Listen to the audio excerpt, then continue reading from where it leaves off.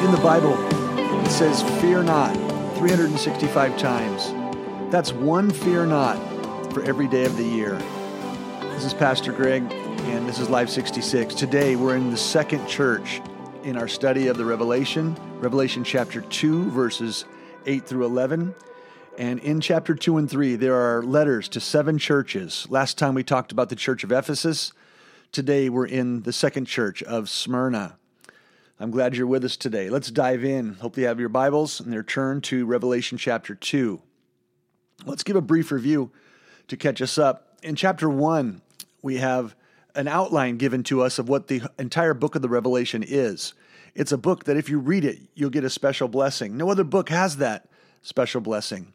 And the outline looks this way. The Revelation giver says to John the Apostle, "Write what you have seen." That's chapter 1, the things that he is seeing immediately. Write what is. This is chapter 2 and 3. Some even would include chapter 4 and 5 in that. But 2 and 3, what is now? The 7 churches are what is now. That is real history, real places, real people. Then what is to come? The rest of the Revelation. The things that have not even taken place, for the most part, in our day and time. These 7 letters are unique in chapters 2 and 3. They have so much to say to all of us today that if you notice, there are 4 levels of interpretation that we can study with. There's the local interpretation, where these are actual churches, real people, real leaders, real communities. There's a second level, and that these churches are each of the 7 letters apply to all of the 7 churches. So there's this admonition that God is giving to the church as a whole. There's this homiletic view that he says, he who has an ear, let him hear. He's not only speaking to churches, but he's speaking to individuals. So as we talked last time about the church of Ephesus, when it said, you've lost your first love, that can apply to the church as a whole. It can also apply to the individual. That I know I'm touched when I'm challenged with, have I lost my first love? And then there's the prophetic view. This view that if we see all 7 churches in order as they're laid out, it actually lays out a pretty clear history of the church from the time of Christ until the present. Powerful, powerful teaching, powerful imagery there. Also notice that to each there is a name of the church, of course, and the name of the church tends to correlate with the message inside. Last time we talked about the church of Ephesus, which means maiden of choice. A name of endearment. And the letter talks about losing your first love, that intimate closeness. In this letter to the church at Smyrna, we're going to learn that the root word of Smyrna is myrrh, an embalming substance. And the letter talks a lot about death, that this is a letter of persecution, but that we should not fear that persecution. There's interesting things to see in each of these letters. To each one, there's a specific description of Jesus that are all included in chapter 1, that great descriptive of Jesus there, and that each one of the 7 letters refers back to one of those descriptions. To each, except for 2, there is a praise. Sardis and Laodicea get no praise. To each, there's a rebuke, except for 2. Smyrna and Philadelphia get no rebuke. And to each, there's a closing statement. To him who has an ear, let him hear what the Spirit says to the churches. And to each, there's a challenge and a promise to the overcomer. So pay attention to these things as we walk through these letters. Let's jump in. And let me read to you Revelation chapter 2, verses 8 through 11, the letter to the church at Smyrna. Verse 8, to the angel of the church in Smyrna write, these are the words of him who is the first and the last, who died and came to life again. I know your afflictions and your poverty, yet you are rich. I know the slander of those who say they are Jews and are not, but are a synagogue of Satan. Do not be afraid of what you are about to suffer. I tell you, the devil will put some of you in prison to test you, and you will suffer persecution for 10 days. Be faithful, even to the point of death, and I will give you the crown of life. He who has an ear, let him hear what the Spirit says to the churches. He who overcomes will not be hurt at all by the second death. Powerful, powerful letter to this church in Smyrna. Well, let's look at some background. This church, or this city of Smyrna, still exists today. Now, we may not call it Smyrna, but in Turkey, it's the third largest city in Turkey, about 300,000, or it's actually more than that today, in population, and it's called Izmir, Izmir. You can look it up in your map. Then it was known as the Beauty of Asia, or the City of Life and Strength. It was a powerful city, a seaport city 35 miles north of Ephesus, the city we just talked about last time. They were very loyal to Rome in Smyrna, and they erected even a temple to the goddess of Rome.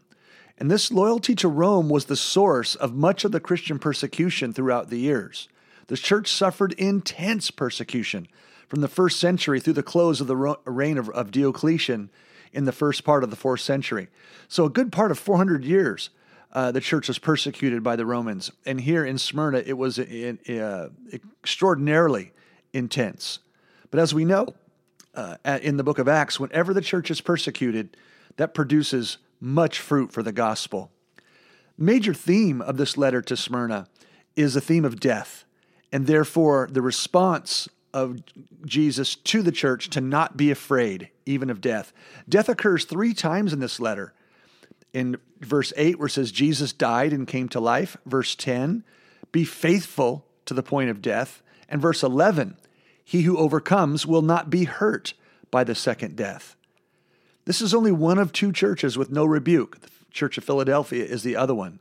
They're not perfect, but they're just under enough problems as that they can handle on their own with all of this persecution. The word Smyrna, as I mentioned before, has a Hebrew root of myrrh. This myrrh is a bitter, gummy substance, but also as a sweet aroma, and it was used to make a costly perfume. It was an ingredient in the anointing oil of the priests, according to Exodus 30. It was part of the perfume part was used in the purification of women, as Esther chapter 2 speaks about. But its primary purpose was for embalming. It was used to place in the wrappings of the burial cloths to give a sweet-smelling fragrance. And also because it was sticky, it would keep the cloths together. Remember that when Jesus was born, there were 3 gifts that were presented to him by the Magi. One was gold, representing his royalty. The other was frankincense, representing his deity or priesthood. The third was myrrh, a foreshadowing of how he would be crucified and how he would rise again for our salvation. The myrrh only gives off its fragrance once it's been crushed. And that's particularly interesting that when Jesus died, because he was crushed for us, the sweetness of salvation is ours. It's also interesting, Isaiah chapter 60, verse 6, speaks of the millennial reign still in our future, and that gifts offered are gold and frankincense, but no myrrh this time. Why? Because Jesus has already died once and for all. There's no longer any need for this burial substance, but only the deity and the royalty of Christ remains. So with that backdrop, let's look to the verses specifically. Verse number 8 of chapter 2. To the angel of the church of Smyrna, write. Remember, angel is a messenger. It's not talking to a pastor or a literal angel in the church, but it says to the messenger. These are the words of him who is first and last, who died and came to life again. Jesus has referred to this first and last many times, the Alpha and Omega, the first, the last, the beginning and the end. He is the great I am, not the I will be, but I am for all time. He's the one that you can't kill. He's the one that even when crucified, he raises again. That he is the one who was the firstborn from among the grave, as Colossians speaks about. He is there in physical. He's there speaking to the church after he's resurrected from the dead, telling them, don't be afraid. I've conquered death. I've already walked through the valley of the shadow of death. Fear no evil. Fear not death, church, Christian, because he's with you. He's the God who's already been through death. And if he is risen, then we are raised with him. Verse number 9 says, I know what you've suffered. I know about the afflictions that you've gone through. And in each of the 7 letters, Jesus knows something about them. And he says he's the first and the last, the beginning and the end. He knows everything. Well, what does he know about Smyrna? He says he knows about their afflictions, the pressure from outside the church, the satanic affliction. In that time, the culture, the government, the laws, the moral temperature brought tremendous outside pressure on the church for them to compromise and become morally corrupted. Tremendous persecution during this era, as I mentioned. The Romans and those loyal to Rome were so brutal to the Christians. They fed them to wild beasts. They used them for entertainment in the Colosseum. They would douse them with fluid and set them ablaze and use them as human torches to light the Roman imperial galas. They were slaughtered by the thousands just for sport. It's one number was given that during this time of persecution, over 5 million Christians were martyred simply for worshiping and serving the Lord Jesus Christ. The letter also says he knows about their poverty. It says, I know that you are poor, but yet you're rich. This word poverty is the word for a beggar who is destitute, one who's lost everything, property and possessions. They've had their things taken from them. The Smyrnans had their families taken from them. They were taken captive and they were murdered. Yet God says, you're rich. How could he say that in the midst of all this persecution, in the midst of all this suffering, in the midst of all this poverty and worldly loss? Because God doesn't look at our life the way we do. We look at money, prestige, material possessions, power, position as being signs of rich. God says, that's not rich to me. We're going to find out one day when we go to heaven that he has a whole different definition of what rich means.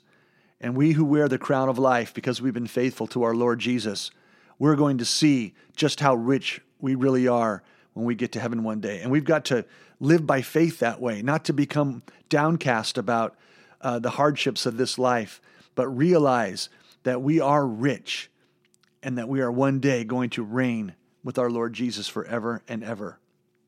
And this takes faith, but we live by faith, not by sight, right? That's what God has told us to do. We don't count wealth the way the world does. What else does he know? He knows the slanderous talk spoken about them. It says there are these people they call the Jews, but they're not real Jews. They're a synagogue of Satan. Remember, back in that day when Paul was preaching to the Gentiles, telling them that they could come freely to Christ and be saved. But there were the Jews that said, no, you must become Jewish according to the law with circumcision and all of the different food restrictions and so on. In other words, a works-oriented salvation. And Paul said, no, not at all. That's the law. The law was made to point us to Christ, not to save us. And there's a synagogue of Satan trying to press them and saying, you're being persecuted because you're not true Jews, that you are not true believers. You're not truly saved. And Jesus calls them a synagogue of Satan, that they're opposed to the truth of the grace by faith, or rather by being saved by grace through faith. That they're not Jews at all, maybe in body, but not in spirit. Galatians hammers home this fact that we're not under law anymore. Romans 2 speaks about the inward Jew versus the outward Jew, that we are to be God's people of the heart, not just of the body. And what does Jesus command them in verse 10? It says, don't be afraid of what you are about to suffer. Don't fear. You're going to suffer persecution for 10 days, but don't be afraid of that. Even if it were to come down to death. It says, don't be afraid, for I'm going to give you, or rather, I give you a crown of life. Don't fear, church. Don't fear, individual. There will be times of suffering. There will be trials. There will be hardships. There will be people that will oppose you. But we're called to not fear, for God has not given us a spirit of fear, but of power and love and a sound mind, as the epistle to Timothy says. Some Christians wonder, why would God allow this? Why would he let us suffer this way? Well, I want to ask you, how would you know his grace unless you suffered? How would you know his mercy unless you first faced a trial? How would you know the depths of his love unless you were really in the valley of the shadow of death? How would you know his forgiving power unless you needed his forgiveness? We really have to embrace some of the suffering that we face and not cry out to God at every turn to take it away from us, but realize that these sufferings truly, when we rejoice in them and thank God in them, they make us stronger. The devil is behind a lot of this testing. And Jesus says, be faithful unto death. Later on, we'll read in Romans chapter 12, verse 12, where it says, the devil will come after the church because he knows his time is short. He's a deceiver and a father of lies, but we can overcome him by the blood of the Lamb and the word of our testimony, and that we didn't shrink back from this persecution, even if it meant that we would lose our life here on earth, because we know that absent from this body is present with the Lord. Now it says that this persecution will come for 10 days. What does that 10 days mean? 10 literal days? 10 literal years, maybe? Not quite sure exactly, but I find it interesting that there were 10 Roman emperors that ruled during the time of this persecution. 10 different ones. And so it's likely, possible that this 10 years speaks of 10 eras or 10 different rules of these Roman emperors. Do we know that for sure? No, it's a guess, but it's really as good as any guess than any other as we look backwards and see how that time played out in the time of the Roman Empire through the time of the fall of Diocletian. It says, be faithful unto death. Don't worry. No matter what happens, remember you've got your salvation.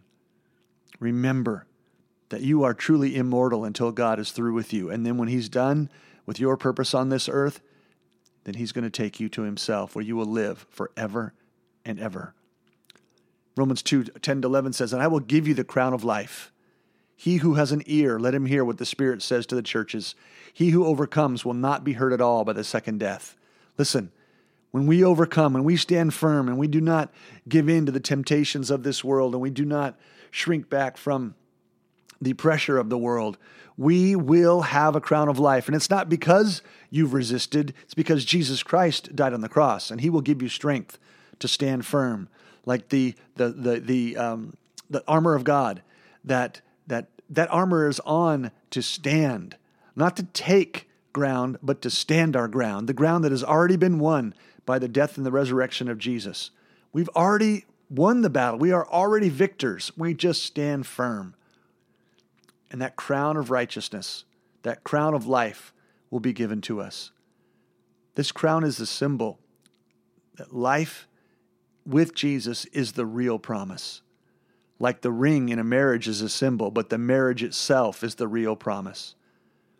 And Jesus says, you will not suffer the second death. That second death is not a second death of the body. That's eternity in hell.